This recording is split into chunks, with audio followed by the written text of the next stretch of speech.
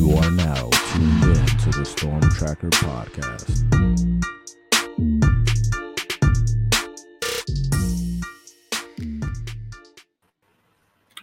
All right, Storm Tracker Podcast here. I'm Marcus Benjamin here with Frank Tucker representing the Crib, South Florida. We collectively are representing CanesCounty.com, part of the Rivals Network. And unfortunately, Frank, the Miami baseball season came to an abrupt end Sunday evening at Mark Light Field, falling to the Texas Longhorns 10-6. I guess they got some get back to us when it comes to basketball in that respect. But unfortunate end to the season. The Hurricanes are eliminated in their home regional for the second year in a row. And, you know, I've been covering this team all year, Frank, and they were just a fun team to watch. And just all of the offensive power was definitely fun to watch. All the home runs, the high scoring was definitely to see. And I just do want to say that this team will end up being that team that never was. You know, I think people will think back at this team and say, wow, there was a lot of great players on this team, and they underachieved. Players like, of course, Yo-Yo Morales is going to be a first-round draft pick in the MLB, so we'll get to see him on the next level. But I think there's a bunch of other players on this team that will also make it to the major leagues or have a very good shot at making it to the majors. Blake Sear is off to a great start to his career as a freshman, and he's second on the team in home runs this season. And, you know, he was pretty high in every statistical category. He improved over time defensively at second base. So really excited to see what happens with him. Andrew Walters is a guy who arguably the best closer in the game. And quite frankly, we just didn't see enough of him this season just because, you know, you either just didn't need him or, you know, he just wasn't, you know, there just wasn't a situation where you needed to kind of play him. And there's some other players that I think have a chance to make it to the majors, like CJ Kayfus, who's an outstanding hitter, really great at first base as well. Dominic Patelli, arguably one of the best shortstops in baseball this season. And he also provided some power as well, double-digit home runs for Patelli. So those are the guys to me that I think have a legitimate chance to get to the major league. So I like maybe all Miami Hurricanes fans are disappointed in the season just with all the talent that was on this team. But let's talk about more so why this team didn't make it far enough, and it all comes down to pitching and the managing of these pitchers. And to me, baseball comes down to like 5 elements. You know, there's hitting, obviously, there's defense, there's the bullpen, and there is starting pitching, and there's just managing the game or coaching the game. And I think the Hurricanes were really good in defense and hitting. But I think obviously the most important is pitching, starting pitching, and that bullpen. And that's where the Hurricanes really lacked this season. You only had one real reliable ace in Gage Zeal. You had Carson Lagone, who was starting to come on and replace Zeal as the ace in the early part of the season, but then suffered an injury in his throwing arm with inflammation. And we saw that really show its head in the regional, where the first game against Texas, where he got rocked in those first couple of innings, and with the other pitcher who was outstanding, LeBaron Johnson Jr., that's all the Longhorns really needed to win that game, and it was an absolute gem by this kid LeBaron Johnson out of Jacksonville, who ended up being the regional MVP.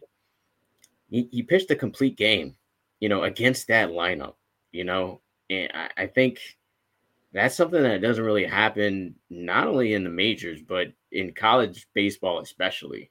It really doesn't happen. Um, so props to the Longhorns and them advancing out of the regional, but this team just needs more pitching.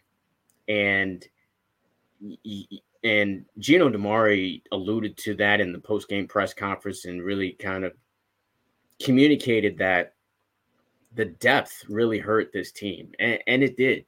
And to be honest, I questioned him starting Zeal in that first game because I think I think you didn't need to start Zeal against arguably the worst statistically team in Maine in that first game. I think you should have saved him for maybe the second or third game, with all of the depth issues that you had starting out this season. This team was behind the eight ball when it came to pitching. They lost Crowther, Kaba, and Walter's little brother, who all were expected to be in the rotation pitching wise. And then, I already talked about Lagone going down, and Rosario and everyone else has been up and down this season when it comes to pitching. Gallo up and down. Torres, he had a really low moment in the ACC tournament championship game, but all around was pretty much kind of solid.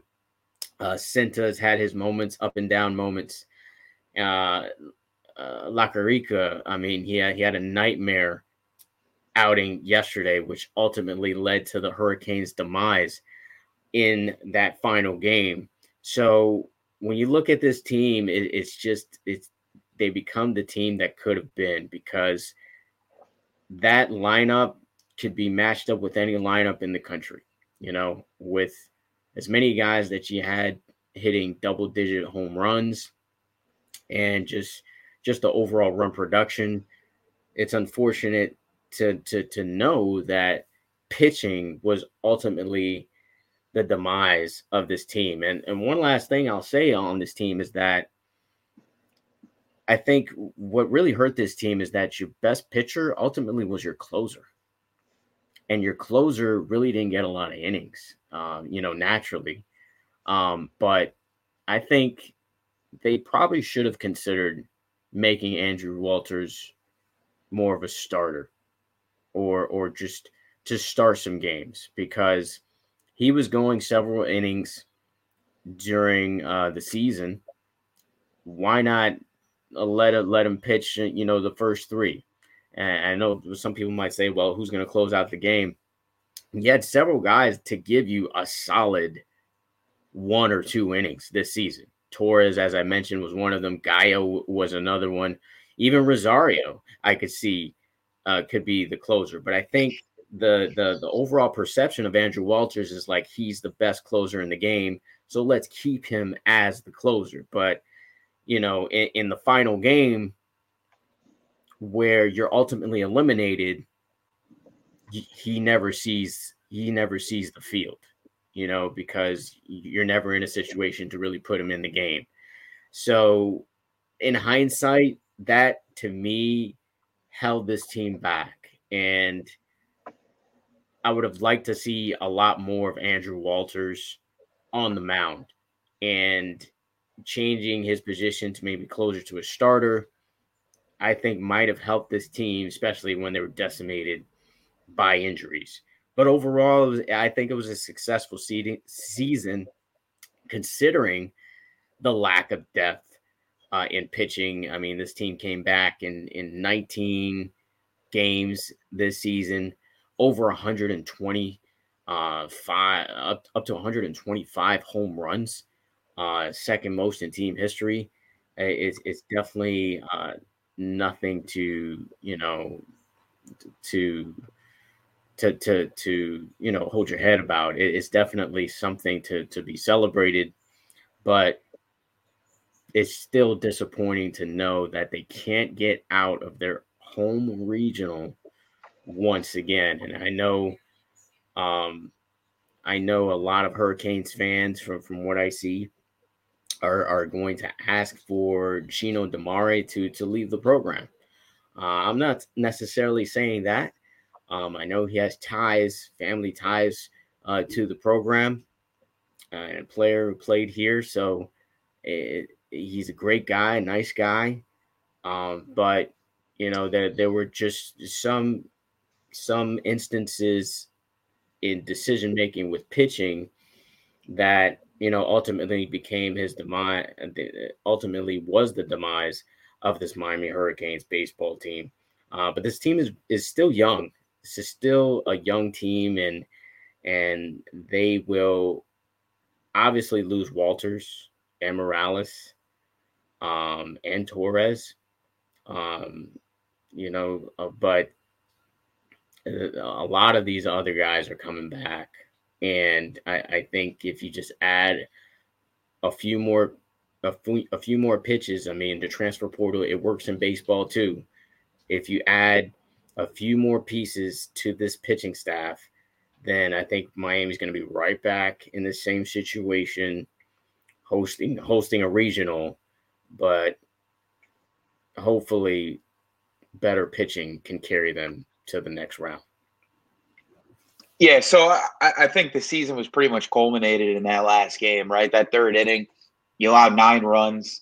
It's really kind of been what the season has been. You talked about 19 comeback wins, cardiac canes, and that's interesting, and that makes it fun, and it makes it an exciting season, right? And you got guys hitting for 20 homers like Yo-Yo, but overall, pitching is what wins the World Series, right? If you look at the Wake Forest of the world, you look at the Vanderbilts of the world, time and time again, they always have the best pitching in college baseball, and that's really what pushes them to that level that you're starting to see Miami not be able to reach at all.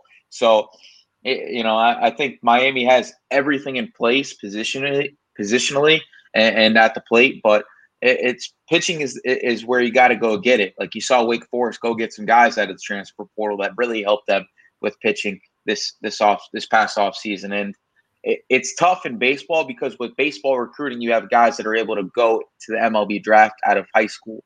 And a lot of times Miami's in that top 5 recruiting class for baseball.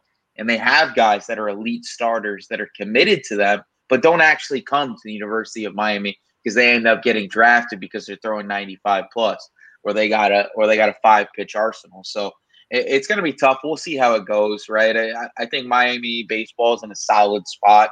It's overall disappointing that they don't get to the College World Series, but it's not like they got run out of the regionals in a bad way. They made it down to the last game against Texas. We know Texas is a 40-plus win team, so they're one of the better teams in college baseball. Not everybody can make it to the final show. And honestly, I felt like it was a decent season. At the beginning of the year, we started it off with, I think it was a rough series against Penn State. And we were starting to talk about this team had no chance, right? And then at the end of the year, we're saying that they should make it. So that means that there was progression. And I think that's a good sign. And I know everybody wants to fire Gino DiMare because of his ties with his dad and money being thrown into the program. But at the end of the day, man, baseball is one of those sports where we see it time and time again where the best team doesn't always win, right? The Yankees are able to put a bunch of guys hitting 35-plus homers on the same roster, but if you don't have pitching, you ain't going to win. So, and unfortunately in college baseball, you're not purchasing guys in the same way that you do in the other college sports. So it's going to be a little bit tougher, and it's going to be interesting to see next year. You got guys like Blake Sear coming back, the Carrier kid, who I think is going to be an absolute stud as soon as next season. He was really good this year. Started off kind of on the bench, not really playing, and now I would say he's one of the cornerstones of the lineup. So going to be a fun year next year. I think people should probably be more positive than they are negative about the season. I know expectations for Miami baseball, the College World Series, and having a chance at winning the whole thing. But listen, they made a run. Texas is a really good team. I wouldn't be surprised for for them to be one of those final teams at the end of the season, and on to next year, right? Yeah, definitely on to next year. On a positive note, I did have a Mark Light milkshake yesterday. Did you have the lobster one? I had the lobster, bro. Oh, no! Why did you do that? I had the lobster, man. It was actually pretty good. I mean, it's I felt my stomach rumbling a little bit, like kind of. How is it good? You're putting lobster in milk. What are we doing? I mean, it was pretty good. I mean, it wasn't a bunch of lobster in there. It was some lobster, you kind of chewed it a little bit going down, but it wasn't terrible. It wasn't terrible, so. Was that the only milkshake that they had available? No, they had all the flavors available, but that's the one I wanted to try out of the three. I wasn't gonna try that brisket with the barbecue sauce and the cornbread. Oh my God! And I wasn't gonna try that Louisiana one with the Tabasco sauce in it. Like that just sounds too weird for me. So I was like, out of the three, I'm gonna do the lobster. It's mostly vanilla anyway. So I thought it was pretty decent. It wasn't terrible. It wasn't terrible. Oh. but yeah, it was a good experience. Always a great experience at the Light. On to next year, man, and we will see what happens. And there is an outside chance that Yo-Yo maybe stays. I think it's maybe a 1% chance. I think the Heat have a better chance, or had a better chance that the ESPN was predicting at 3% to beat the Celtics. But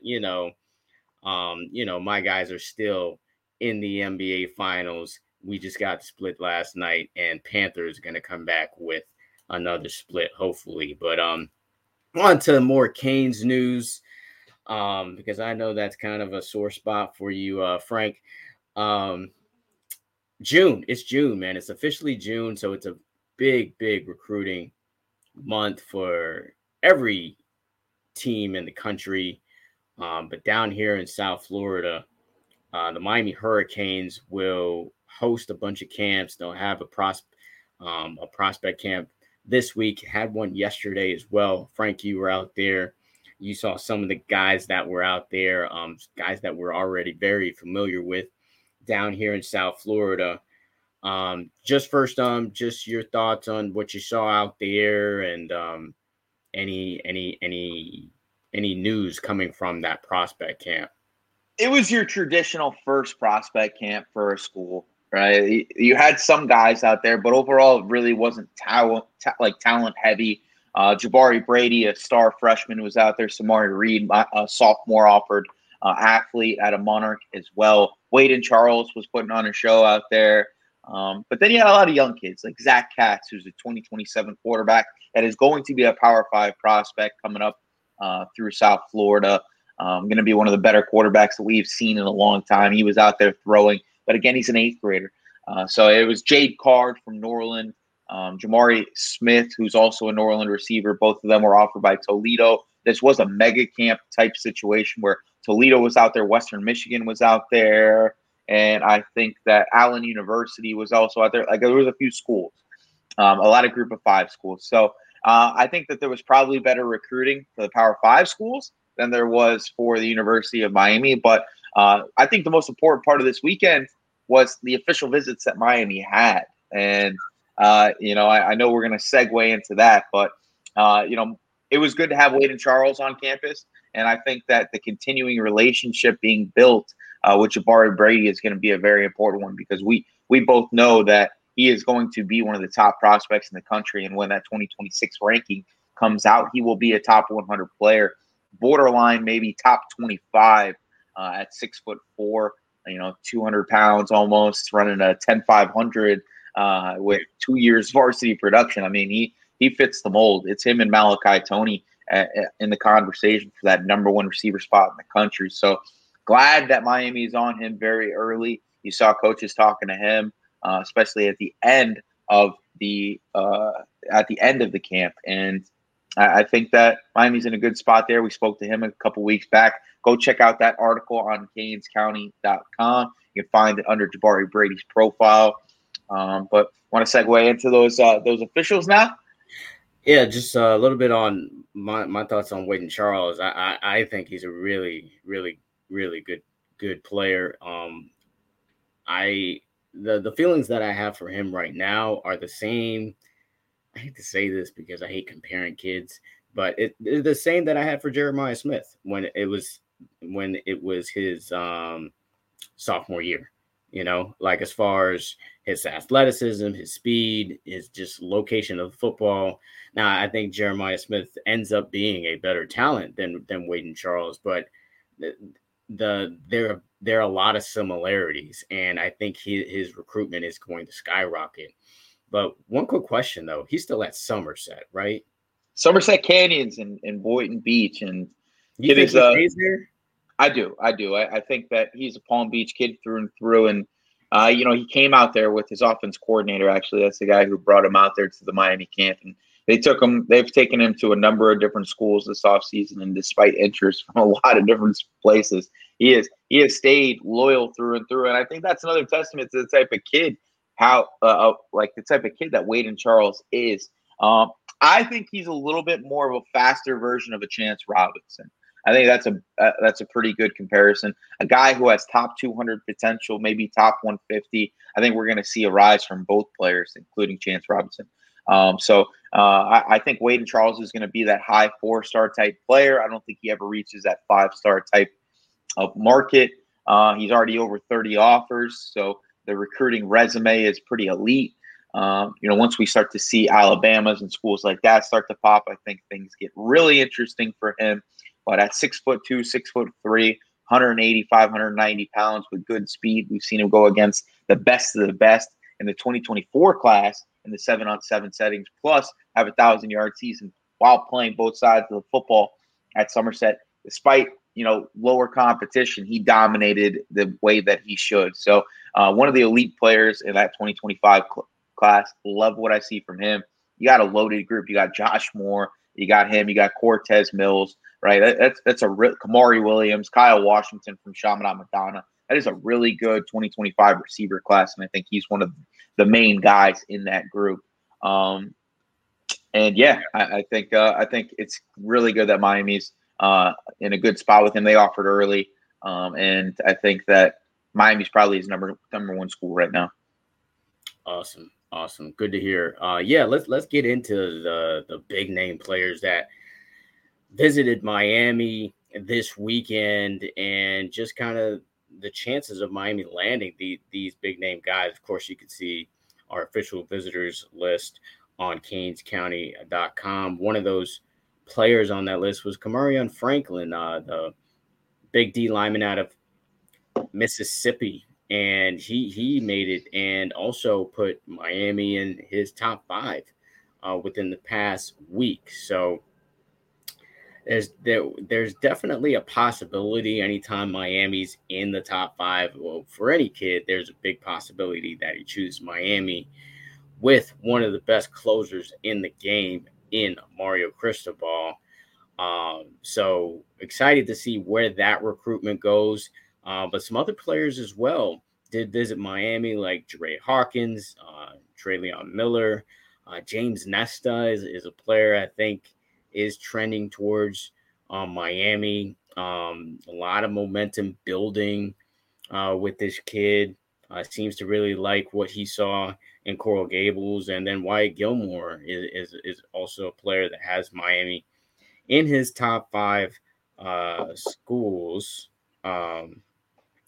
So definitely some momentum building with that defensive end as well. What it tells me is that Jason Taylor, man, is a valuable asset. I mean, that's probably the most obvious take I've had all year. But like the fact that all of these defensive ends and there's going to be more, and there's more that we haven't really talked about, our defensive linemen that we talked that are thinking about Miami. So with all that being said, I mean, out of this group, who do you think is trending towards Miami the most? I think that Kamarion Franklin is trending heavy, but I don't know if I could say that Miami's a favorite right now. Tank Hawkins, I think Miami's a favorite there. I know that some people have kind of talked about West Virginia because he's a native there, and them potentially being a favorite. But I think the selling of him being a potential Tank Dell in this Shannon Dawson offense is something that is intriguing to him. He spoke to one of our national analysts, John Garcia, yesterday about what Miami brings to the table, what they communicated to him on what his role could be here. And we don't see Miami really recruiting slot receivers heavily in this cycle. They went and got Robbie Washington and Ray Joseph in the last class. And I think that Tank Hawkins is that guy to be the slot receiver of this class. You got Chance Robinson. They're going hard after Jeremiah Smith, Josiah Traders, Wayne McCoys, guys like that. Drayon Miller, who was also on a visit. I think Texas A&M still probably a favorite there, but Miami's still pushing. He's that guy that I think that they're trying to bring in as the speed threat of that group. And I think Miami's in a good spot coming off the visit this weekend. Drayon Miller, like I said, I think that's a Texas A&M lead. I think Miami is going to keep pushing, and he's a top 50 prospect in the country, but I just don't know if that one happens. He's a Texas native, so it's going to be a hard pull. I would rather see Miami pull from the South Florida pool of talent than go get a guy from Texas that you might have to beg to come rather than, just get him in the boat because he wants to be here. James Nesta, you already talked about him. Miami's the favorite there.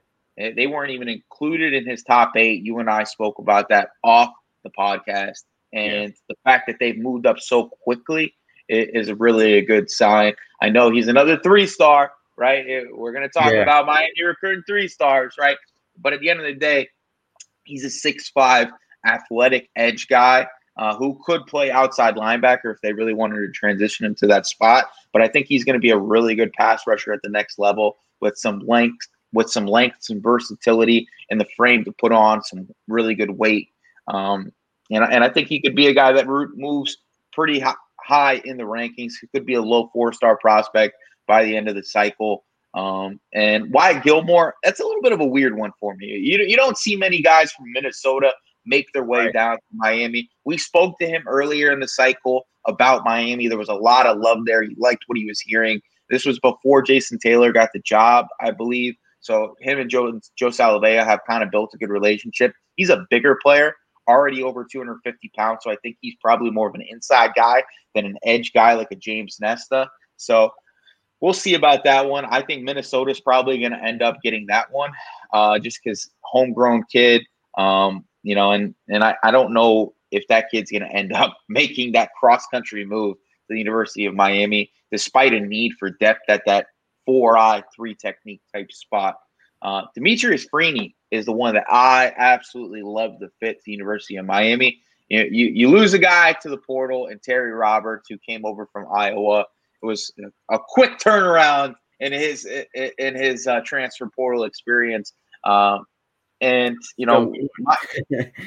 Still going, actually. So still going, right? Like, he comes to Miami as a guy who's supposed to be that versatile piece. He was supposed to kind of be that Al Blades replacement, right? Like, we thought Al Blades was going to be that guy that could play corner, could play safety last year, especially with the injuries that Miami has had. You need guys that can be smart enough to play all 5 positions in the defensive backfield.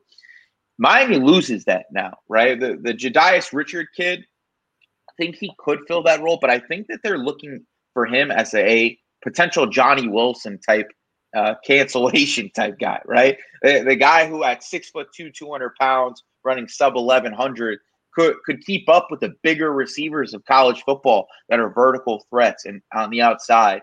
I don't think that they're sold on Daryl Porter. I think that this is a Jedias Richard and Devontae Brown type situation, 2 guys that are over 6'1" and fill the need of giving Miami length with the ability to cover vertically. And Demetrius Freeney is also another one of those guys, 6'1", 190 pounds, sub 1100 time, sub 22 in the 200. So he's got that athleticism that you want on the back end of the defense, something we didn't see from guys like DJ Ivey. And I think that he would be a perfect fit on this defense. All right, you continue to add length. He has 4 years to play 3, which is another big thing. He was a qualifier out of high school, So was just kind of an undiscovered gem rather than being a guy that had some background issues, right? And California native, the rest of the schools he's looking at, like Houston, Colorado, Indiana, that I don't know if they fit that tropical vibe of what he's kind of accustomed to. He's even playing junior college in the California ranks. So I love the fit there. I think that with Jamil Adai, our defensive back coach, going after him personally, I think Miami's in a good spot in that recruitment. Definitely sounds like it is trending towards Miami with Freeney, 6'1", 190 pounds, originally from the 2023 class. But Miami is looking at other DBs as well for the 2024 class, and a couple of Georgia Bulldog commits potentially, could flip to Miami. And both of these guys, Ellis Robinson and Jalen Hayward, are outstanding talents to me. Both, currently playing in the state of Florida, one at Rockledge and one at IMG. So the proximity is an advantage for Miami. But the fact that the Miami's continue to push for these guys is kind of just great to hear in itself, that they're not afraid to go after guys, even though they're committed to the two-time national champions. So Miami, as we know, can recruit with anybody, but how real is this smoke that they could possibly flip to Miami? Yeah, so Jalen Hayward, keep an eye out. Keep an eye out on that. We talked about it, about a week ago, that there's a flip situation potentially coming this summer. And when he comes on his official visit, that's where my eyes are really peeled. The Ellis Robinson situation is kind of interesting. I know that he's constantly been on campus, has been multiple times this offseason, taking that official. And IMG's been a pipeline for Miami. But at the end of the day, he still has a close relationship with a number of players that are on that Georgia team and are in that recruiting class. And he's still recruiting guys to Georgia. If he wasn't recruiting guys to Georgia, I would be feeling much better about this situation. And I know people are going to be like, oh, kids do that just to keep things, where they're at, right? Status quo, don't want to, set off too many alarms. I don't think that's the case. If this is a kid that controls his future, controls his path, and as arguably the top corner in the class, he can kind of dictate on how he wants this recruitment to go. He doesn't have to be pushing guys to end up in the class with him at Georgia, because it's hard to go from pushing a guy to go to Georgia to pushing them to come with you to Miami. So I still think Miami is ways off with Ellis Robinson. I know the raw Miami, his 7-on-7 team's relationship is tight with Miami, but overall, this is going to come down to the very end, in my opinion. I think that Miami's got their word cut out with Ellis Robinson, but I think that a flip candidate in Jalen Hayward is a real thing. A flip, I think, is a real thing as far as, some raw players, as in the 7-on-7 team, is LaWayne McCoy, man. Like, I really think that is a real legit possibility. I get the sense that he committed to Florida State because, obviously he established a relationship with them. But I really feel like he was hoping that Miami jumped on him earlier than Florida State. And I think if that would have happened, I think he would have committed to Miami instead of committing to Florida State. So now that Miami is on him, as hard as they are now, from when I last spoke to him, you can check that article out on CanesCounty.com. They are really pushing for McCoy and just continuing to build a relationship with him, and that's something I could definitely see happening. Wouldn't be surprised at all, especially from Miami Central and the pipeline that is firmly being established from 95th Street to Coral Gables. That's something I wouldn't be surprised about at all. Another player that is a possible flip, and it's the biggest name on the board, obviously, and that's Jeremiah Smith. And Jeremiah Smith did visit Georgia recently. There are, rumblings about him, of course, officially visiting Miami as well. Was that Florida? Was that Florida this past weekend? Was at Florida this past weekend. Has a great relationship with Kevin Beard. So I think he's definitely putting his feelers out there, and I wouldn't bet the house on him signing with Ohio State just yet. But what are you hearing anything about him officially visiting Miami? Yeah, so an official visit is happening, right? And we're going to have more on that on Canes County as soon as today. So it's happening. Like that's in the works. They haven't. I think the date is June 23rd. I believe the date was. Okay. So we'll get that out to you. That's the Legends Camp weekend. Yeah, so he is going to be visiting that weekend. It's the same week that Judd Anderson is in town. So I don't know if they're going to be able to get Judd out there earlier than expected to kind of make that push from the quarterback to him, because we know that's a big sell for Jeremiah right now. Who is the quarterback that you're bringing in with him? And we've seen that time and time again be a factor with the number one receiver coming out of South Florida. And I think that Dylan Raiola and him have a good relationship. He's a guy that is recruiting him extremely hard to the University of Georgia. DJ Lagway is another top quarterback that is recruiting him heavily to the University of Florida. And I think that's why you're seeing those two teams really make that jump and make things interesting with Ohio State, because I don't know what the relationship like was with Aaron Nolan. It seems like it's okay. They have a little bit of experience together playing in 7-on-7. But from what I heard, I don't know if he's necessarily sold on Aaron Nolan, not from Jeremiah, just from outside sources, right? So I think that a flip could happen. I don't know if he ends up at Ohio State. I don't think that the Ohio State fans are handling their recruitment really well, or they're kind of going at Jeremiah in a big way. And I think that the Ohio State staff is handling it right, though. They're letting him go through his process. They're not bugging him. But I do think that they are a little worried. But I think there are other factors that have come into play in his recruitment as of late. And I think that's going to help Miami in this case. And I think that an official visit to Miami, where Miami can show how much of a priority he really is on a week where it's top visitors coming, and I believe he's visiting midweek. So he's going to get that personal time with the coaching staff. He's going to get that personal time with Kevin Beard, who he's talked about in an extremely positive way. He's talked about Shannon Dawson in an extremely positive way. That connection with Geno Smith, his NFL cousin, it is something that I think plays in Miami's favor. And I think that Miami is targeting 4 to 5-star quarterbacks right now.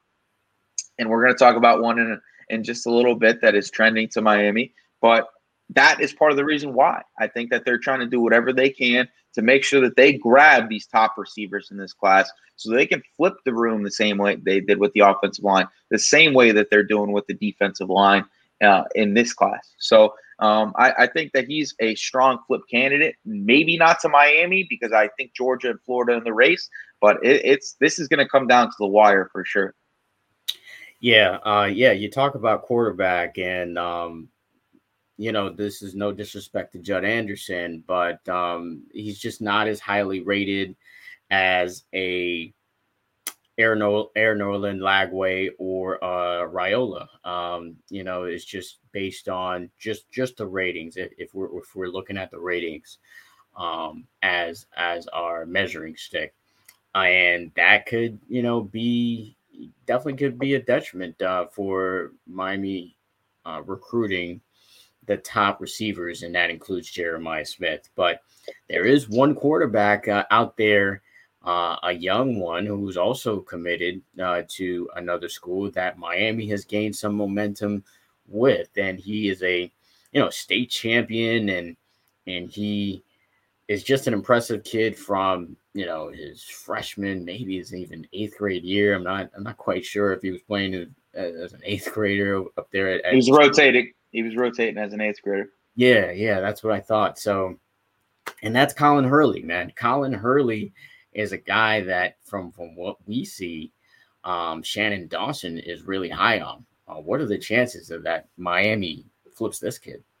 Yeah, so we reported about a week ago that there was some interest from Shannon Dawson with Colin Hurley, right? I was told from a source that was the top guy on his board outside of Judd Anderson, and there's a relationship there with Miami previous to Dawson, right? South Florida native, kind of was rumors that he was going to come play high school ball down here. Had been on campus several times. Well, Miami was one of his top schools before he eventually committed to LSU. And I think part of the reason he eventually chose LSU over Miami was just the inconsistencies at developing quarterbacks in recent memory at the University of Miami. And then there was the issue with Josh Gaddis not being locked in for the job long term. So now you got a guy like Shannon Dawson who's kind of brought stability to that offensive recruiting and kind of bringing in an offense that I think intrigues a lot of receivers and quarterbacks alike. So I'm hearing that things are not as sunny on the LSU front as they probably appear to be. I'm hearing that he is the quarterback coach's guy, and the quarterback coach is not a guy who's been at LSU for a long time. And he's going to be a strong head coach candidate as one of the young coaches in college football. We reported on this on the message boards for CanesCounty.com. If you go check that out there, we got all the details. But I like where Miami is right now. Now they got to get him on. They got to get him on a visit, right? If you don't get him on a visit, then there's really no chance. I wouldn't be surprised if there was a secret visit to happen. Obviously, we probably will try to avoid reporting on that. we know what happens in those situations here in the Miami Hurricanes universe. But honestly, man, I like where Miami's at, and I think that he's the target to watch. We know that things have been really quiet on the quarterback front since Judd Anderson committed and Aaron Nolan decided to go to Ohio State. There was a little bit of smoke with Mabry Mettauer, who was a Wisconsin quarterback. Nothing really came about that. He was more so one of those guys that, seemed to have a dream offer from Miami originally and is now heavily recruiting for Wisconsin. So kind of like an Ellis Robinson situation. I don't foresee a flip happening there, but I think it's definitely something to watch. It's obviously being heavily reported now that Colin Hurley is a Miami target, but just glad we jumped on that when we did. And there's some strong clues there that a match could be made to get him back home. Definitely would be a very good addition to the 2025 class, but he could. No, he's 20. He's 24. He's 24 now. Oh yeah, that's right. He reclassified. Remember, he was Miami's top target in 25, right? And then reclassified to 2024. Him and Davie Belfort were the two guys that did that and stayed in the top 10 of the quarterback rankings. So he's the guy. Listen, Miami is always. I think that Miami is going to continue to go down this path of they're going to take the guy that they want evaluation-wise, which was Judd Anderson. And we saw them do the same thing with Emory Williams. That's the guy that they like. That's the guy that they think that they can build up and develop. But they also know that you can't build a class around a guy with no recruiting prowess. So what do? You go get the high floor, maybe not as high ceiling guy who's a high 4-star prospect or a borderline 5-star prospect, and you bring them in, and that's the guy that sells your class. He might not be the guy that you foresee as a starter at the position, but he's a guy that has the ability to be a fallback option as a blue chip prospect. Might not fit exactly what you want, but you know that you can be able to build. You can say, I have this guy. He's the same thing as what you got at Ohio State. He might not be the number one quarterback in the country like what Georgia has, but right, if you look at DJ Lagway's numbers, he is the least productive quarterback of any top prospect in the 2024 class. Right, sub 60 completion percentage doesn't have a winning record on Friday nights. Doesn't put up huge numbers. Is a really good athlete, but if you want to talk about that guy, right, DJ Lagway, Miami's essentially got him in Ja'Carri Brown. So, right, like it's not like Miami is behind the eight ball recruiting compared to the University of Florida, because they got a guy who might be higher in the rankings, but isn't better than Colin Hurley probably, and fits the mold of a guy that Miami already has in the building and is in a redshirt this season. So he's going to have 3 years to be the guy at the University of Miami. So I think that Miami eventually is going to bypass the likes of Florida for Jeremiah Smiths and top targets like that, because there's only so long where you can sell fake numbers and NIL and sell a quarterback that has bad production, because he's going to have to play football this fall, right? And we saw guys like Jaden Rashada who had questionable resumes coming into their senior year. I was just going to mention Jaden Rashada, because the way you described Colin Hurley was very similar to how Jaden Rashada was recruited, because from what I heard, he was more that guy that they weren't completely sold on, but they wanted him to kind of be in the wave of recruits to kind of generate some buzz for the program, which it did. Of course, he ended up, going somewhere else where he didn't end up landing eventually. We all know about that whole NIL story. But yeah, I think Colin Hurley has the potential to be the next Jaden Rashada that actually stays with the class. Yeah, but and listen, I think like we're mixing some Jaden Rashada narratives right now, right? I think DJ Lagway has a Jaden Rashada type resume. I think he's going to come into this year with a very high ranking, and I think he's going to drop down. I just don't think that he's done anything other than maybe some flashes in 7-on-7 and some rushing ability to show that he's the number one quarterback in the class, or should be in the conversation for that. I think Colin Hurley has been a very productive quarterback, has won a state championship as a starter at Trinity. And I think that, Miami is going to be able to sell the kids and say, listen, this guy is not the guy who you think he is over there, right? We are able to develop our guys over here. Shannon Dawson has proven that time and time again, right? Clayton Tune was not some ballyhooed prospect that he brought in at Houston, but he turned him into an NFL quarterback and one of the most productive quarterbacks in the country. So I love what the staff is doing. I think that they're keeping Miami in the race for a number of top targets in the offensive skill position spots, and now Colin Hurley. So I'm interested to see what the next step is going to be in that progression of that Colin Hurley recruitment. Yeah, and if they end up getting Colin Hurley, let's just say they do, I think it really sets up this team nicely as far as this quarterback position, because you still have Emory Williams that is still, kind of learning the position as far as being a quarterback on the college level. Ja'Carri Brown, you're hoping will continue to develop. And Judd Anderson is a legit 2024 player with a lot of size and athleticism and upside. And then you've got Colin Hurley, to me, is the more talented thrower of the football, but he is a 2024 talent that is a 2025 age, so he's still a young guy that you're going to potentially bring in early that may sit for a year or a year or two. And then you have that kid sitting behind a potential Ja'Carri Brown, Emory Williams, Judd Anderson, and you've got this kid just kind of waiting in the wings. Of course, we're kind of way ahead of that whole process, but it definitely sounds nice, if they are able to get Colin Hurley in an in-state type of talent, keep him home, and you said originally, from down here or whatnot, it would be a great get for the Miami Hurricanes at the quarterback position, really solidifying that position for the future. So with that being said, man, the potential of this class is through the roof, man. It really is through the roof. I mean, we already talked about Kamarian Franklin, a 5-star who visited this weekend.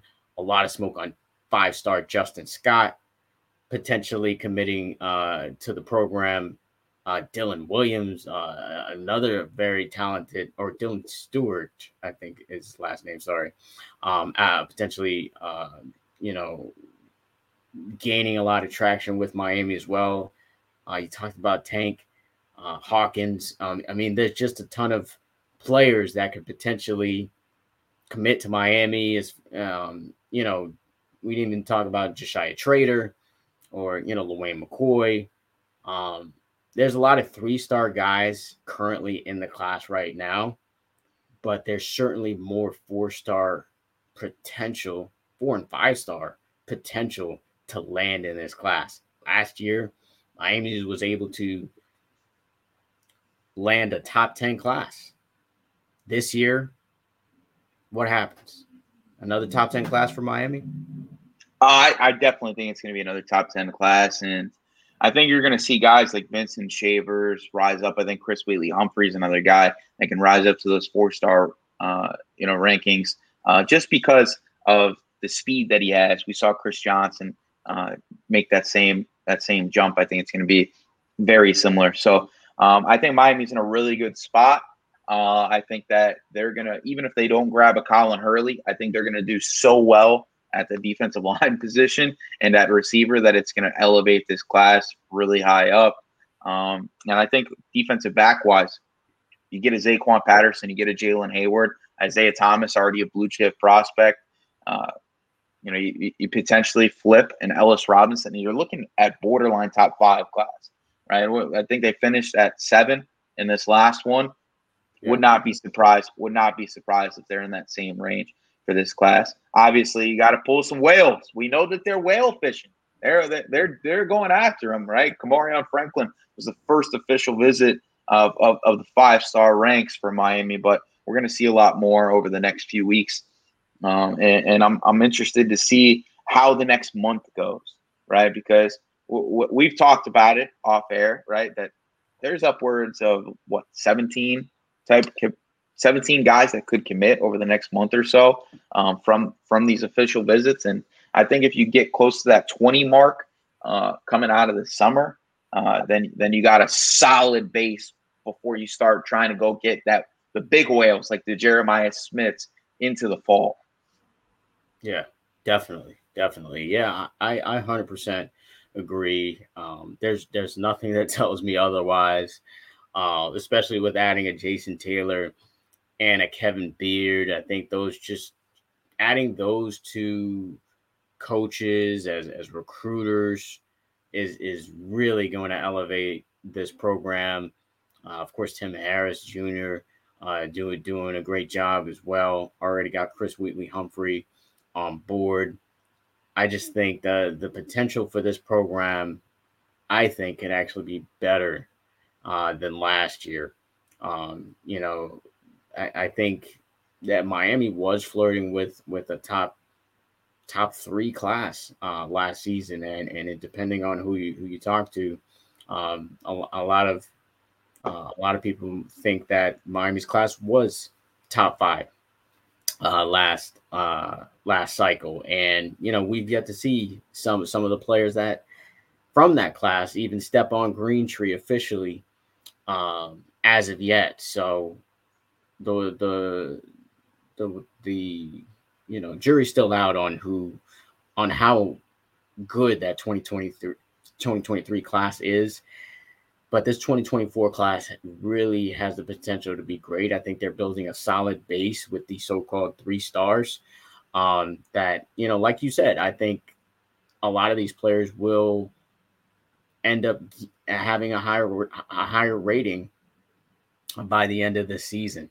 So I would actually bet that Miami gets a top 10 class again this season. I think it's okay if that's a bet that's open on FanDuel or Bovada or whatever you bet on. I would take it right now. I really would. I'd say Miami's going to have another top 10 class this season. And when you put 2 top 10 classes together, it usually equals a championship, at least the conference championship. And that's what Miami is trying to build toward. So I would say the odds are definitely in Miami's favor. All right. So anything else you want to talk about before we wrap this thing up? Nah, just listen. Stay faithful, Miami fans. Trust the evaluations, even if they grab a few three. Like if a Wyatt Gilmore commits, who's a 3-star prospect, you gotta trust the evaluations, guys. These coaches are exhausting the evaluations on these guys, and they're picking guys that fit what they want to do going forward. They're not fitting what we think are the best players in the class. They're fitting what they feel is the best guy that fits this program. And that's who they're going to grab, and that's who they're targeting. So trust the guys that are making a lot of money to do these things. And Miami is on the right path. Miami's on the right path. 8-9 wins this year. You get to double digits a year after that. You continue to go down the path to the Clemson recruiting where you're getting guys. Remember, this is the Clemson model of what Miami is doing. Clemson wasn't getting top 5 classes at the beginning of Dabo Swinney's tenure. He was grabbing certain guys that were culture fits, that fit what they wanted to do schematically, right? You have building block players like CJ Spiller. You got a Cam Kinchins, right? And you keep going from there to there to there to there, and it's step by step. I know we are tired of losing for the University of Miami, and it's tough to watch 20-plus years of mediocrity in a way. But overall, this team was not conducive to winning double-digit games upon Mario Cristobal's arrival, and he's doing everything that he can to get it to the right spot. So trust the evaluations. We're going to continue to say that. We're hashtagging it. #trust evaluations, and it's going to be a fun couple of weeks in recruiting. Yeah, trust the evaluation, and trust CanesCounty.com to continue to bring you news and information, like inside information that we had first about Colin Hurley. It is free to subscribe to CanesCounty.com for the first 30 days. You see that promo code scrolling down at the bottom there, Miami30. Also, make sure you subscribe to this channel as well, live from Canes County. We'll continue to bring you press conferences, interviews, highlights, podcasts as these. We bring our guy Larry Bluestein on these podcasts as well as other guests. So it's going to be a big summer for the Hurricanes and also for CanesCounty.com. Continue to stay tuned in, and we'll catch you on the next episode.